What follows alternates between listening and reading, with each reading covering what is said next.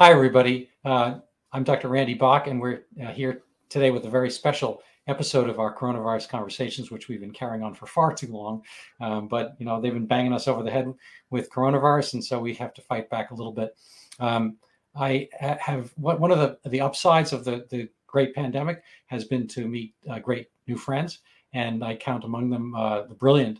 That's right before his name, the brilliant Marc Girardot. He's in Paris, and he comes up with one. Éclat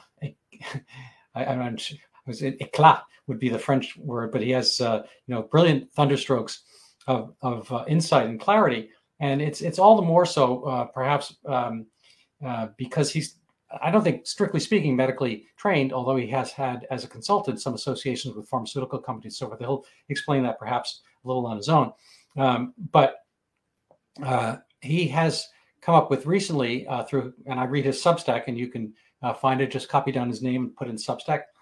He has great work on his Substack, and most recently I came across the Bolus theory, which is, in his words, unified theory of some of the problems with the V word. We can barely even say these days, and not that V word, but this V word. And without further ado, I'm going to turn the stage over to Marc, and he can describe a little bit about what he's getting at. So I apologize for the imperfect introduction. Maybe you can fill us in a little bit. Hi, everyone. So my name is Marc Girardot, and it's very hard to say in English. My background is in, I'm a father of four. I live in Paris. I've traveled the world. My background is business. I have 2 MBAs, actually. Worked for high-tech industry. Worked for Cisco for 15 years. I'm mostly an expert in complex systems. I was an expert in automotive. And I've worked also in biotech and pharma. Notably, I did a deep dive 4 years ago into immuno-oncology, working for an amazing French startup that had developed a universal therapeutic anti-cancer vaccine. And it's my second time with you, Yes. Randall. Back by popular acclaim. So the first time I really had dug into the epidemiology of COVID and found some very interesting stuff. And then for the past year and a half, I have been working on the V word. Can we say it or not? Or, I mean, I'm not going to have to. Well, it's going to be probably in the title, so let's go It's going to be complicated to not say it. They're going to the vaccine, but fundamentally, what I'm going to talk about is not specific to those vaccines. It's also true for other vaccines, the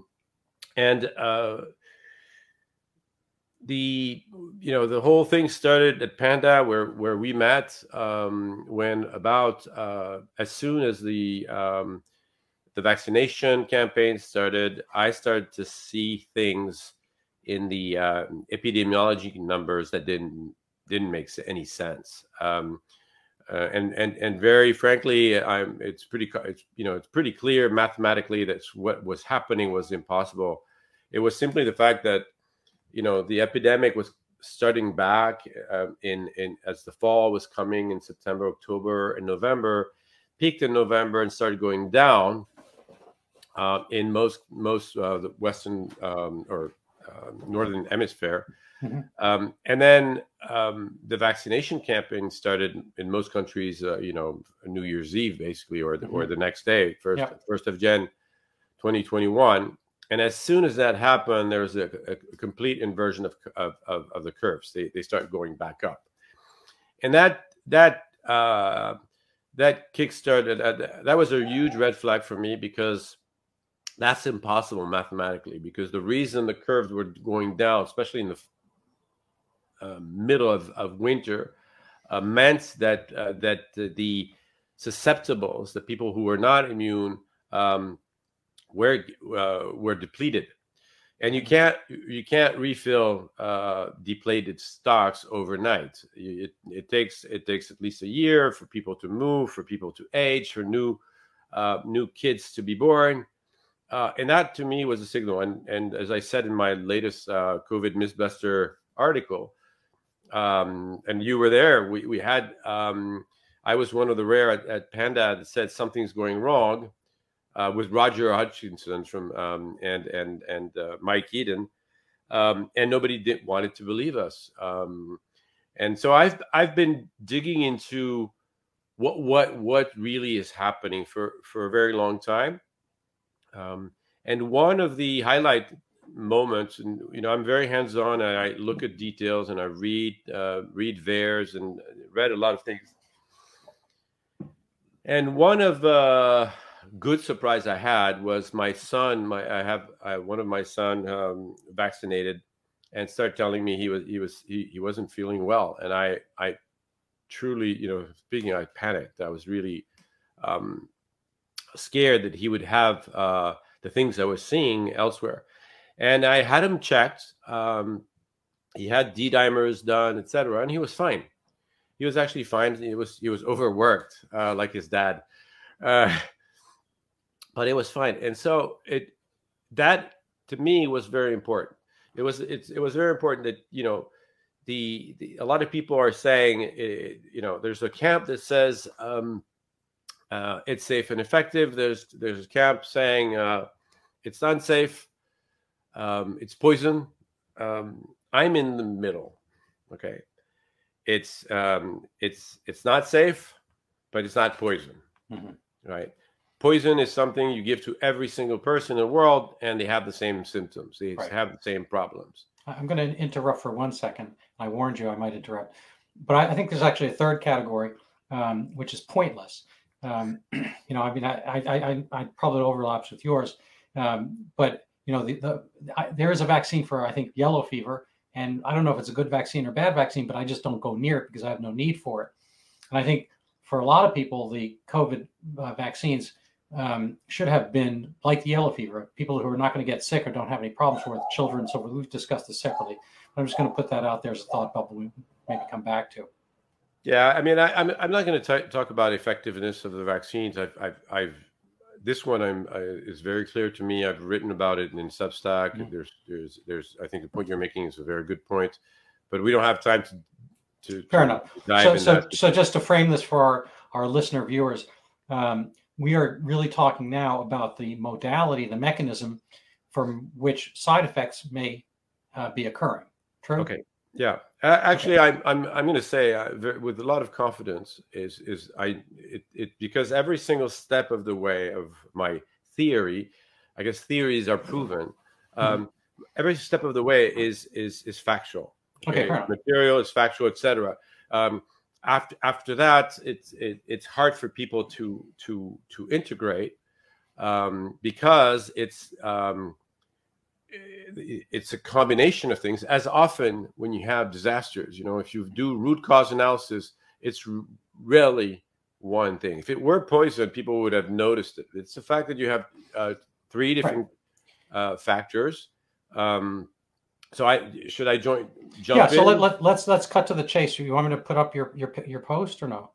Yeah, sure. I mean, you could put up the post. The fundamentals of what I've discovered, and I'm not the only one. I mean, people have been talking about that for some time. It's the fact that in some instances, because injection practices have been changed in the past 10 or 20 years, the injectors are nurses, doctors, and professionals are no longer aspirating. So many people have been talking about that. The question is, okay, so what? So they've changed that, and when you ask doctors about it, I would go down. I mean, that's okay. Well, that's a bit complicated to see, but yeah, it's okay. I mean, maybe you can enlarge this, and we'll start from there. So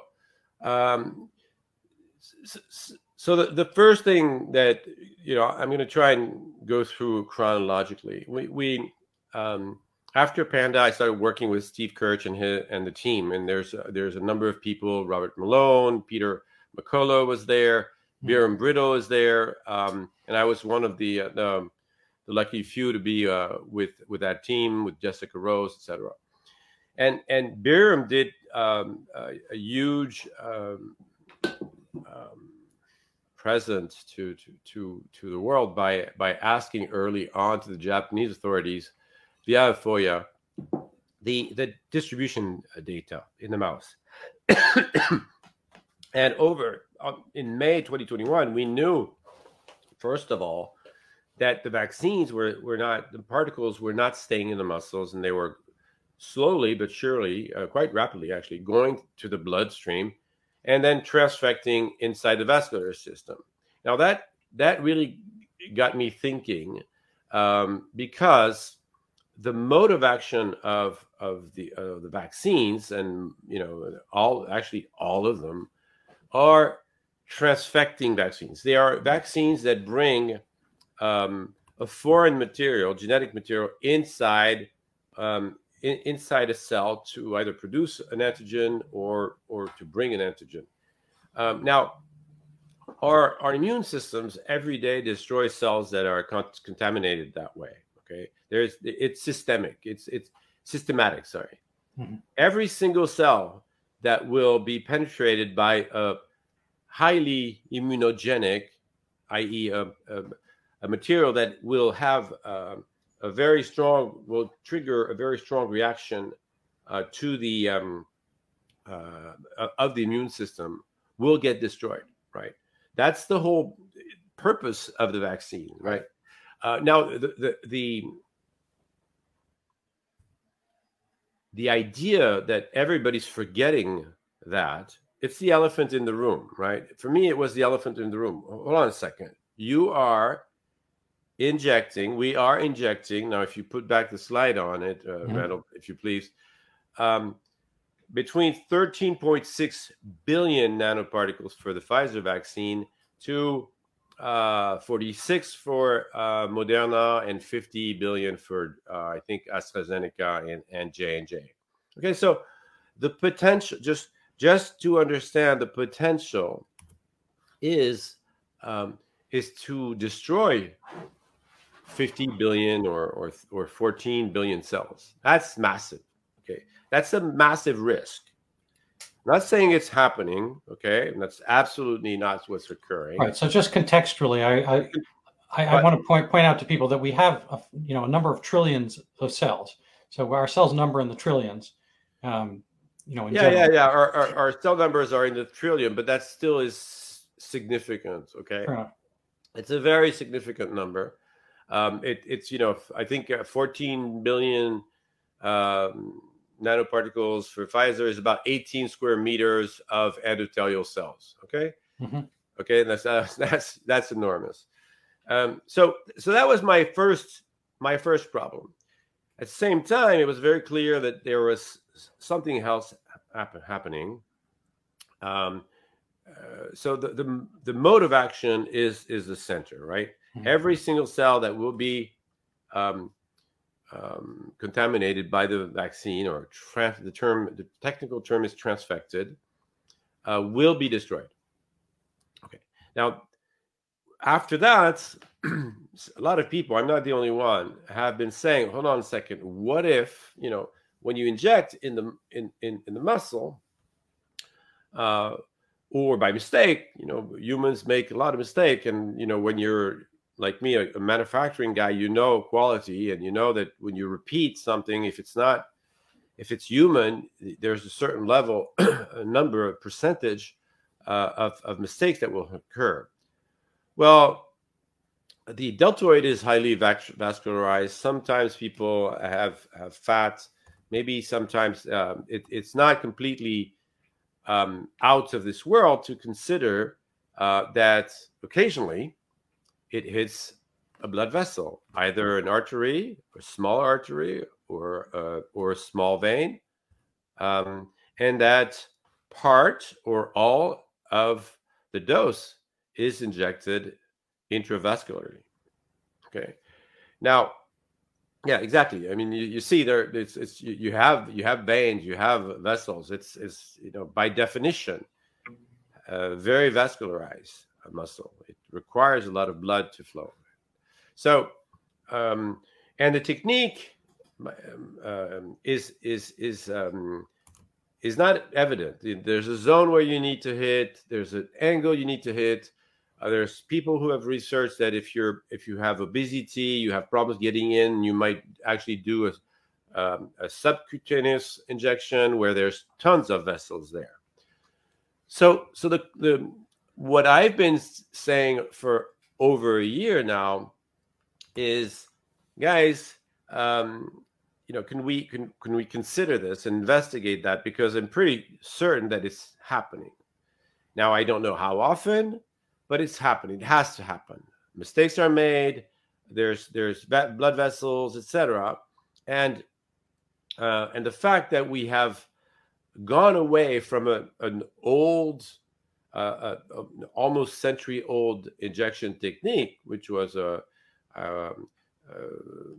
aspiration that most of us who are above 50 have known. When we were where doctors were injecting vaccines to us when we were kids, they would aspirate. They would actually pull the plunger to see if they were in blood. If they had drawn blood, they would stop, pull back, and redo it somewhere else. So I'm an actual physician, and I have injected many things into people over the years, including vaccines. But it's standard when we were taught to pull back on the syringe. Okay. So you see, I mean, there's always a tendency for modern doctors to think that the ancient doctors are stupid, but if they've developed a technology like that, it makes sense. And I'm not the only one talking about that. Okay.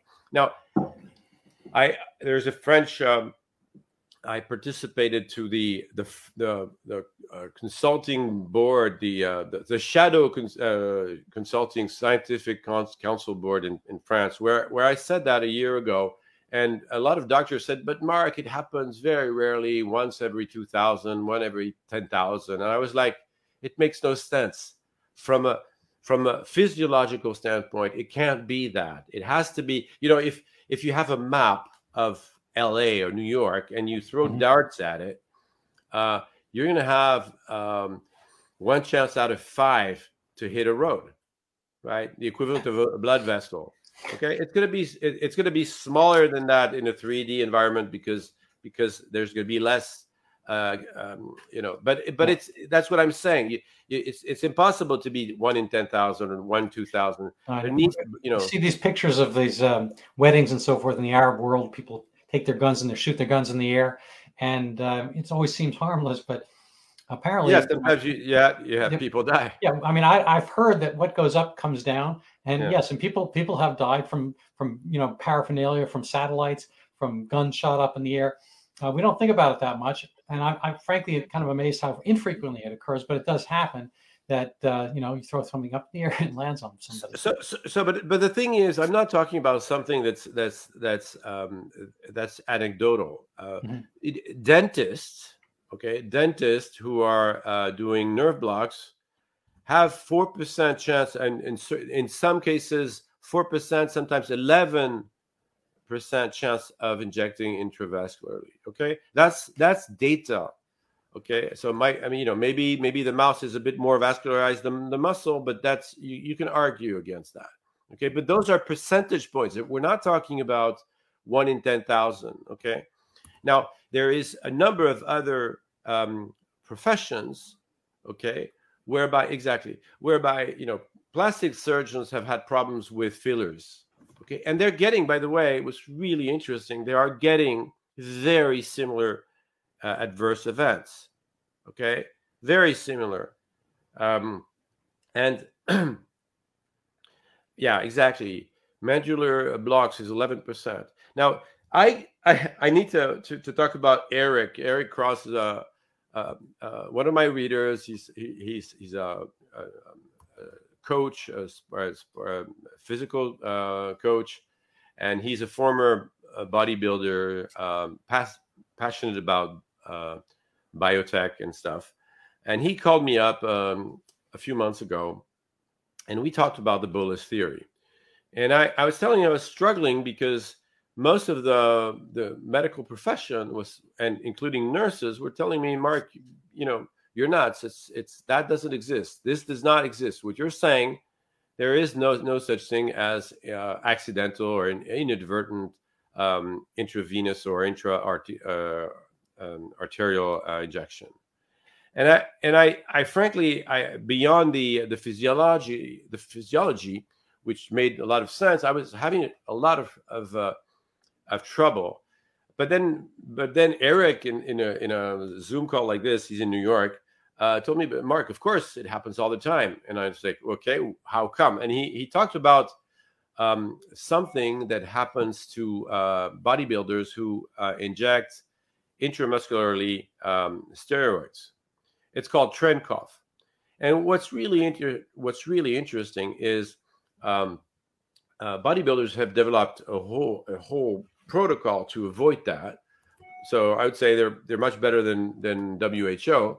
So they build their own protocol. They're diluted more. They aspirate. They inject very slowly, et cetera, et cetera. But what was really interesting is that some researchers came up, and despite aspiration, 1 shot out of 50 is injected intravenously or intravascularly. Now, what's really interesting with trend cough is that you feel it immediately because it's a vasoconstrictor, and so if you've injected it into a vein or an artery, it's going to go to the lungs extremely quickly, and you're going to have a cough like crazy, and you can't breathe properly for 3 minutes. Okay, so it's contrary to a doctor who injects the vaccines and says bye, and you never sees his patients for another 6 months or a year or potentially never, and would not know about anything.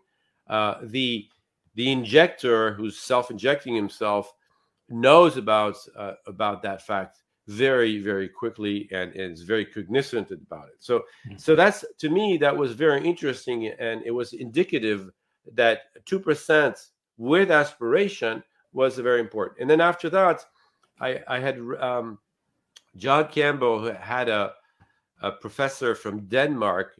As you know, one thing to say to support what we're talking about is that 3 countries have changed the injection protocol since January 2021. The first ones were Denmark, which were probably the country that did best, or let's say least worse in this context.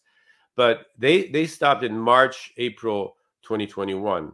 Hong Kong also changed, as well as Germany changed this year in 2022 in February. Okay. Now, what's really interesting in what I'm telling you is that if you have that, and I've described that, I'll describe it a bit later, but there is a study that you were about to show that compared two different types of vaccines and actually did a deep dive analysis on the adverse events in 2015. And what's very interesting is what they compared was the flu vaccine, and the flu vaccine is not transfecting. Okay, it's a protein, it's broken down, and it has adjuvants. You can talk about that if you want, but fundamentally, it doesn't transfect. The smallpox vaccine is transfecting. Okay, and the results, if you could show them, the results were not the same. Yeah, actually, I just want to point out the smallpox vaccine is an active attenuated virus, is it not? Exactly, and it's going to transfect. Okay. So for our listener viewers, there are different vaccines. The standard flu vaccine is particulates that were grown in, I believe, adenovirus and then extracted and injected. I think some of the adenoviruses are there, but it's not intended to kind of incorporate to our own genome the same way that the mRNA naked No, it doesn't. It doesn't integrate into our genome, but it does integrate into some of our healthy cells. So the smallpox does, because it's a full virus, except it's attenuated, so it's not going to replicate, but it's still going to enter cells. It still has the spike, etc. It's still going to do that. Now, it's very important, because it's, for me, we had it already pre-COVID. We had the solution in front of us. So you see, the flu vaccine has 0 severe adverse event. Of course, if you do a bolus, and we'll talk about the bolus about later, if you send let's say a swarm of particles with adjuvants to the heart, it's going to create an inflammation, because that's what it's supposed to do. It's supposed to trigger an immune reaction. If you can concentrate that immune reaction in one locus, in one place, it's going to create some problems. But it's not going to be the same types of problems you would have with transfection, because when you do the same, if you have that same swarm of particles, and when they hit the heart or the aorta or whatever, and they start transfecting, then they are going to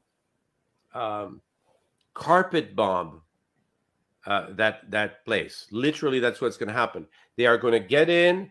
Okay, this zone is going to be like a target for the immune system. It's going to be entirely destroyed, right? And that's the mechanism of harm of of these vaccines. Right. So just to kind of encapsulate this a little bit, what we've said so far is that the mRNA vaccine is basically has the message for a spike protein.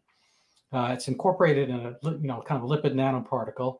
It's going to be injected. It's supposed to sit in the muscle and destroy some of those muscle cells, but we don't really care about those because they have a lot of muscle and so forth, and send some spike protein out. Your immune system is going to see those things, and then if it identifies it somewhere else later on, the coronavirus, it will be prepped, kind of like a police with a picture of the criminal in the neighborhood. It'll be able to catch him earlier than he would otherwise.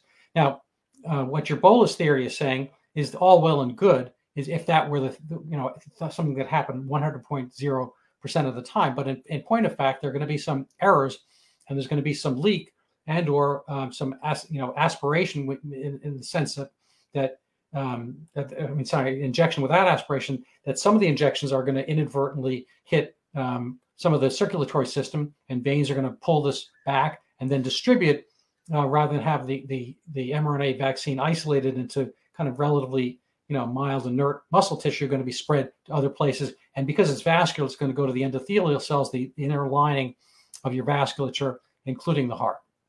Yeah, it's a bit more subtle than that. Let me tell you. Everything is going to the vascular system, okay? But the way it gets there is there's 2 ways to get it. There's a slow way with a very little percentage. The vascular system is designed to distribute oxygen, food, nutrients, etc., in an homogeneous way. It doesn't go to the heart in. Okay, right. So let me finish, Randall, on this one. It's a very important point, because it means that if you have a slow leak into the vascular system, the immune system, the vascular system is going to distribute the nanoparticles throughout the body. Okay, so of course, a big chunk of it goes is shedded into the fecus, into etc. but is destroyed. That's why they put so many of these nanoparticles. Okay, they need huge numbers because very little transfect.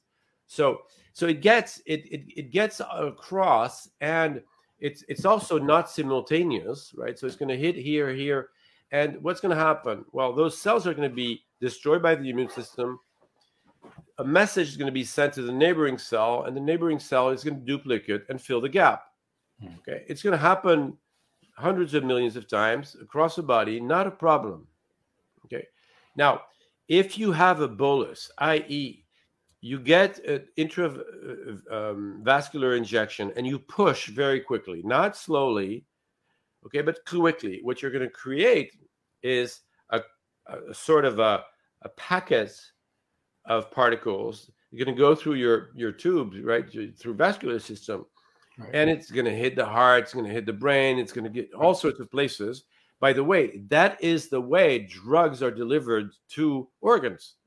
Okay, bolus delivery is the way the pharmaceutical industry and doctors who want to send either a bolus to the liver or to the brain, or for a scan, or to the heart for other things. So I'm going to backtrack a little bit. We have a circulatory system, and it sounds like it's just a circle, and a lot of the pictures show that. There's the blood going out, out through the arteries, back through the veins. But we actually have a third system called the lymphatic system, and for urban dwellers. I think we notice some of it. Maybe we've seen some of these things. We have the water that comes into our system under high pressure. That's the arterial system. Basically, you open the tap, hot and cold water run through. And then there's the drain that brings it back, the sewage system, which brings it back to some waste facility, so forth. But there is actually, in the urban areas, there's a third system. There's a passive runoff, which is akin to the lymphatic system. So if you have, when it rains, it doesn't go into the sewage system per se. It goes in this passive runoff that goes into rivers, and then it kind of gets recirculated through the rivers and aquifers and whatnot. And that's a little bit more akin to the lymphatic system. So we have basically a third system that's ready to drain debris and whatnot. So if you do get injected, and 100% winds up in the muscles, some dead muscle cells as a result, that's not going to go right into the venous system. It's going to go into the lymphatic system, and it has filters, which are they're filters. So they're going to take away some of the particulate, work on that stuff, and then before they do any of that, before it gets back to your venous system and back to the circulatory system, it's going to have been cleansed of debris. So Renaud, the thing that we know from the muscle, from the shoots, the shots from the injection into mice from the Pfizer data, is that it doesn't transfect very well into the muscle. There's a lot of it that goes, at least after 48 hours, at least 70% has gone. And there's a fair chance that actually more of it is actually going to leak after that, because we don't have that data. So it doesn't, transfection is very hard. I mean, I've worked in cancer.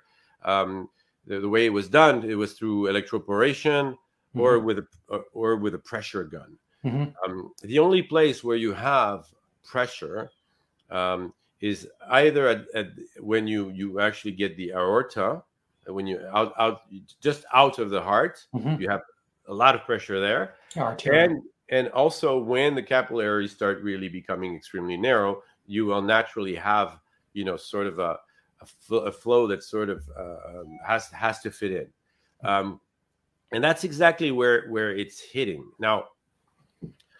What is important is the fact that if you have this bolus, you're going to carpet bomb the endothelium, and we'll see there are different areas where it can do that depending on a different number of factors.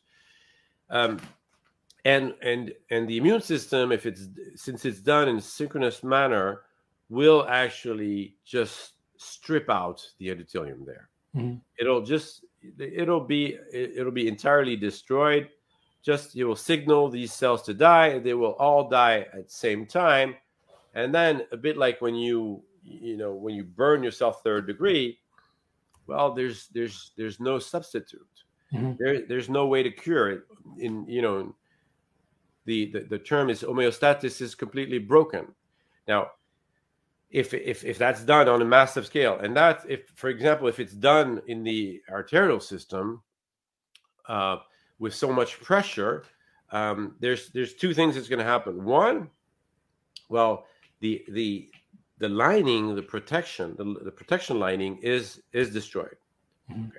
So behind that, you have what is called smooth muscle cells, and they do a number of things. They hold up first of all, they hold up the artery, but also they produce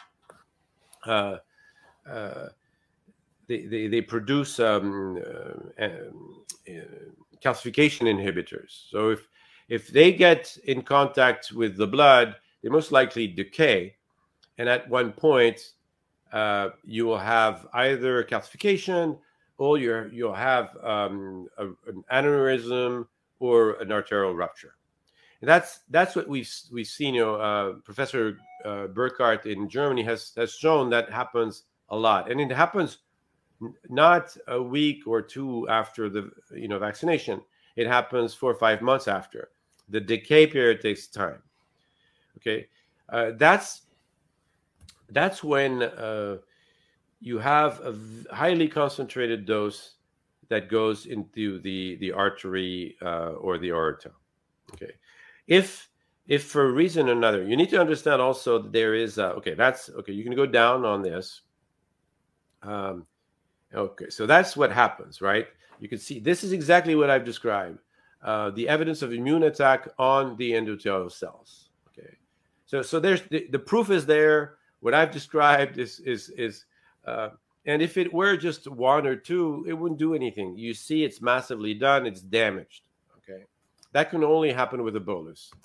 Now, what you need to understand before that, there's a few slides after that, Randall, is that these nanoparticles are protected so that they have a coating, a PEG coating, and let's go down a bit on that. They have a PEG coating, and that stops.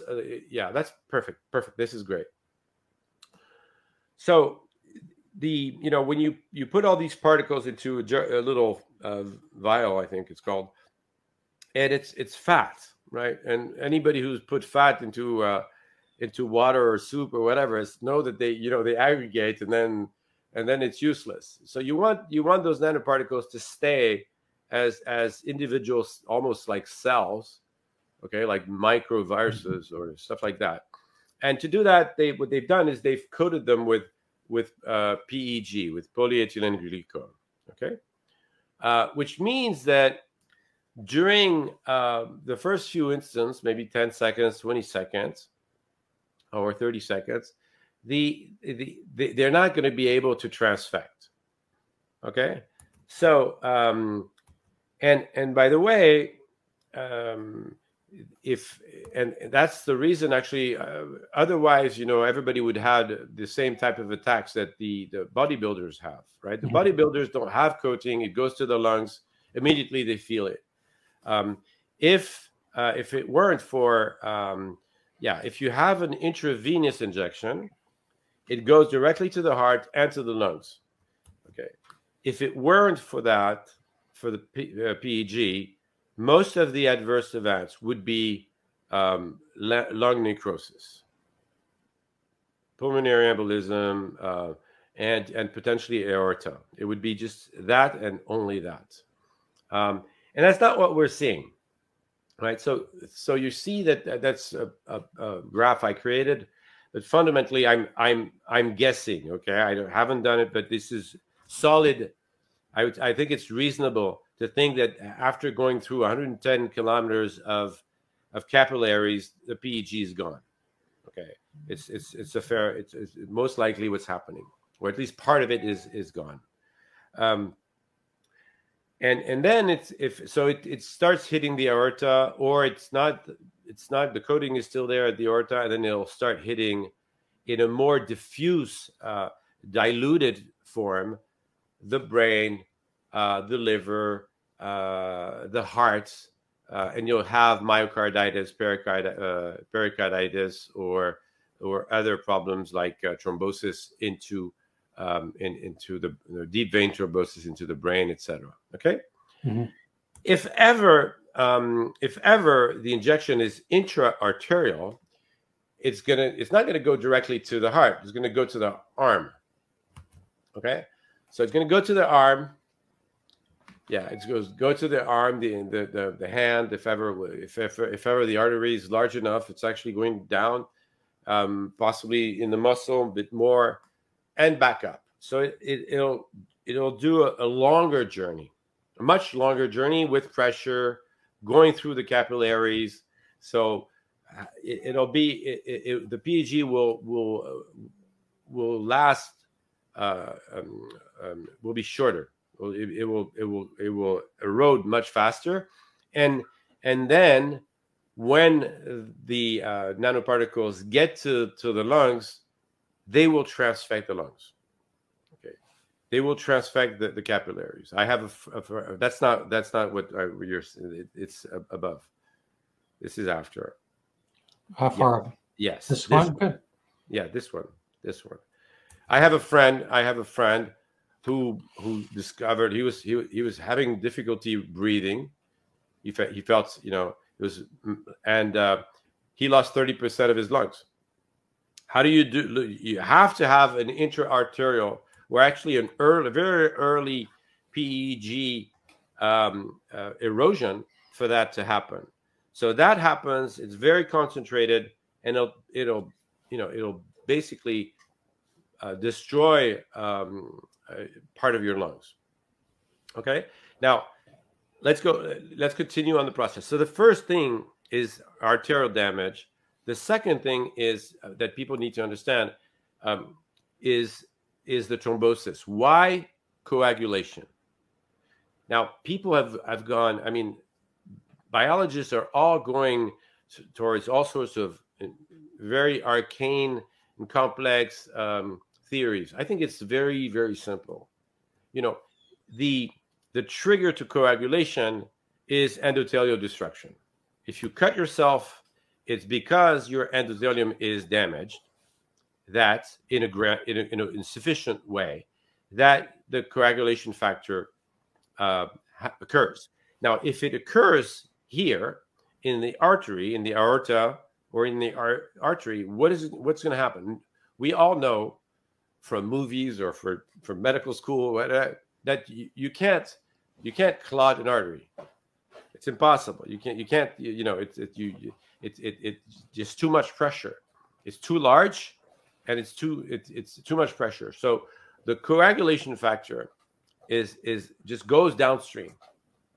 The bigger the damage, the more coagulation factor goes, and that explains thrombosis, strokes, but also thrombocytopenia, the fact that you're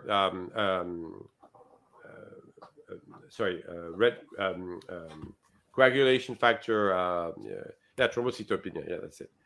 We say with thrombocytopenia. Yeah. Right. Now, it also explains very, very well the famous whites, these ribbons that we've been saying. The embalmers have been taken out, and actual surgeons, on live patients have been taking out some whitish material from arteries. Now, that would make sense. That I can't prove, but in my view, makes utter sense. Is that you would have a decay of a large part of the endothelium is destroyed. Then you have decay of both the rest of the endothelium as well as the smooth muscle cells. Mm-hmm. You're left out with elastin, which is behind, which is like it's jelly, mm-hmm. and basically a lot of coagulation factor getting in as well, which is not red, by the way, which is yellowish or whitish, mm-hmm. As well as calcification. And so it makes a lot of sense that that's what's happening. Okay, right. So you're losing the endothelium, then you're decaying. The smooth muscle cells are decaying. The whole thing is deleterious. Okay. Because it's not supposed to be in direct contact with the blood. You have immune cells attacking it, etc. And then you have aneurysms. No, that's not it. So that's a different part. So don't show that you're getting ahead of yourself. So that's the second thing, thrombosis. Okay, because of major endothelial damage, you have coagulation that occurs downstream in the venous system. Okay, deep vein thrombosis.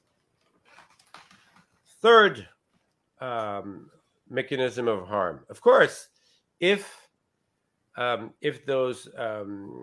a reason or another the PEG remained better. Mm-hmm. Okay, it didn't. Sorry, the peg wasn't eroded as fast.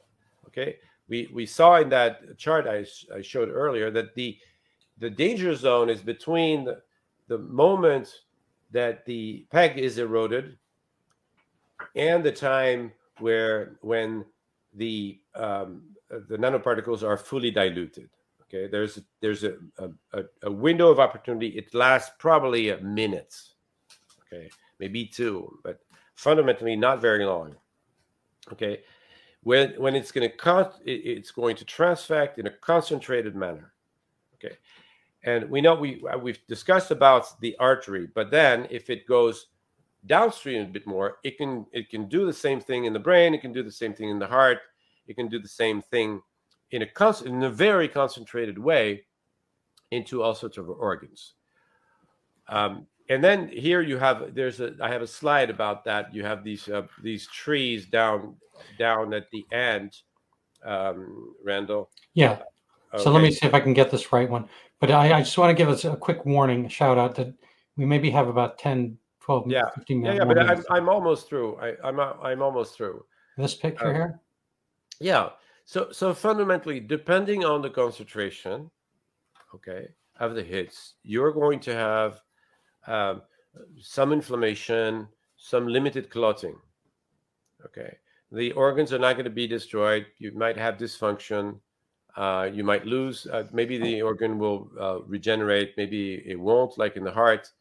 But these kids that have mild myocarditis, supposedly, where they're between the green, the little smiley there that's not smiling, and the and the orangey sign here. You're going to have some clotting and some necrosis, but it's going to be disseminated. So it's not going to kill the organ. It's going to damage the organ, and a lot of the organs are can actually repair. But then, if you have a big dose and it's highly concentrated, it's going to start hitting the organ and destroying bits of the organ, just like I said about the lungs. Maybe 10%, maybe 20%, maybe 30%, maybe 100% of it. In which case you have clotting of all the capillaries, necrosis behind because there's no blood going to the cells, and organ failure. Right. Okay. And that explains. So going back, you see below, the green smiley. No, hold on. Stay where you are. Here you see when it's light myocarditis, hepatitis, pulmonary embolism. When it's a bit more, you'll have intestinal disorders, arrhythmia, hormonal disorders, type 1 diabetes, pulmonary necrosis. And then organ failure is death for a lot of them. Or, I have a friend who's got gallbladder failure, a deep vein thrombosis, heart attacks, intestinal failure, kidney failure, liver failure. Okay, all of what we're all seeing that, right? It's just a question of where does that bolus go, right? And that's the thing that you were showing earlier. That's purely a bad luck. Okay. Now the fourth mechanism of harm is, in my view, fascinating, and it's tied to a sort of medium hits or not too serious hit of blood to tissue barriers. So myocarditis would typically be that. Okay. There's a Japanese study that showed that myocarditis is actually related often to a higher permeability of the blood tissue barrier. So basically, the blood heart barrier. Okay, so the endothelium is no longer tight, and it's going to let in elements that are going to be inflammatory. Okay, now the heart is we know about it. It's not going to give you a specific beyond the temporary period where you're going to have myocarditis, and of course that can kill you long term. But what's really interesting is the leakage of blood tissue barriers is linked, or multiple diseases are linked to leakages of blood tissue barriers. So let me run you through. There's two ways that leak is dangerous. One is because it lets in material that's not supposed to be there. It can be toxins like albumin or stuff like that, or it could be immune cells that are not supposed to go there. Okay, there are plenty of places in the body where, notably the reproductive system, where you don't want the immune system to be. And the other aspect is not letting. So that's letting in, somebody, a criminal. Mm-hmm. And the other thing is letting out your kids too early, basically. So basically, it's you open up the doors and you have your right. Toddler who's going outside. Okay, so running in the street. And when you start looking, if you go back to that chart you were showing, there's a number of illnesses that are massive, okay, tied to that. Now, first, the leak in the blood-brain barrier. I wrote a piece on my COVID Mythbuster Substack. I encourage people to go and see it. It is fascinating. I wrote it as it was work in process. So, if the blood-brain barrier is highly sophisticated. It's probably the tightest barrier we have. And there's a reason it's there. Okay. If you open it up, if you have leaks, it's been proven that depending on the area, I'm going to get my brain. Okay. I'm going to get my brain. Depending on where you get hit. Here, you have the white and gray matter. If you have a leak in the BBB there, it's Alzheimer's. Okay. If you have a leak in the basal ganglia, I'm not so sure where it is, to be honest with you, but around here, okay, it's basal. You're going to have Parkinson's, et cetera, et cetera. There is a direct correlation between leak location and disease specification. So, in other words, it's most likely not the fact that you're having aluminium or that's the problem, or it's the fact that you're letting in material inside the brain, and your immune system cannot correct for that because it's not supposed to be there. It's not supposed to be there, yeah. And we have enclosed parts of our body like the eyeballs and exactly of our joints and so forth. And when those things do get exposed, they can be big issues, and the immune system can cause problems. So what I'm saying is these vaccines and other vaccines, MMR, yellow fever, smallpox, chickenpox, all the attenuated viruses vaccines, if they're poorly injected, if they're accidentally injected intravenously with a bolus, can create dementia and stuff like that. Okay. Now, let me finish because it's so you take this, that's the brain. You go to the reproductive system. Okay, the reproductive system of the male. We have two blood tissue barriers. One is the blood testis barrier. The other one is the blood epididymal barrier. Women have the blood follicle barriers. Having worked on HTERD, because with the vaccines I was working, the company I was working for was targeting HTERD.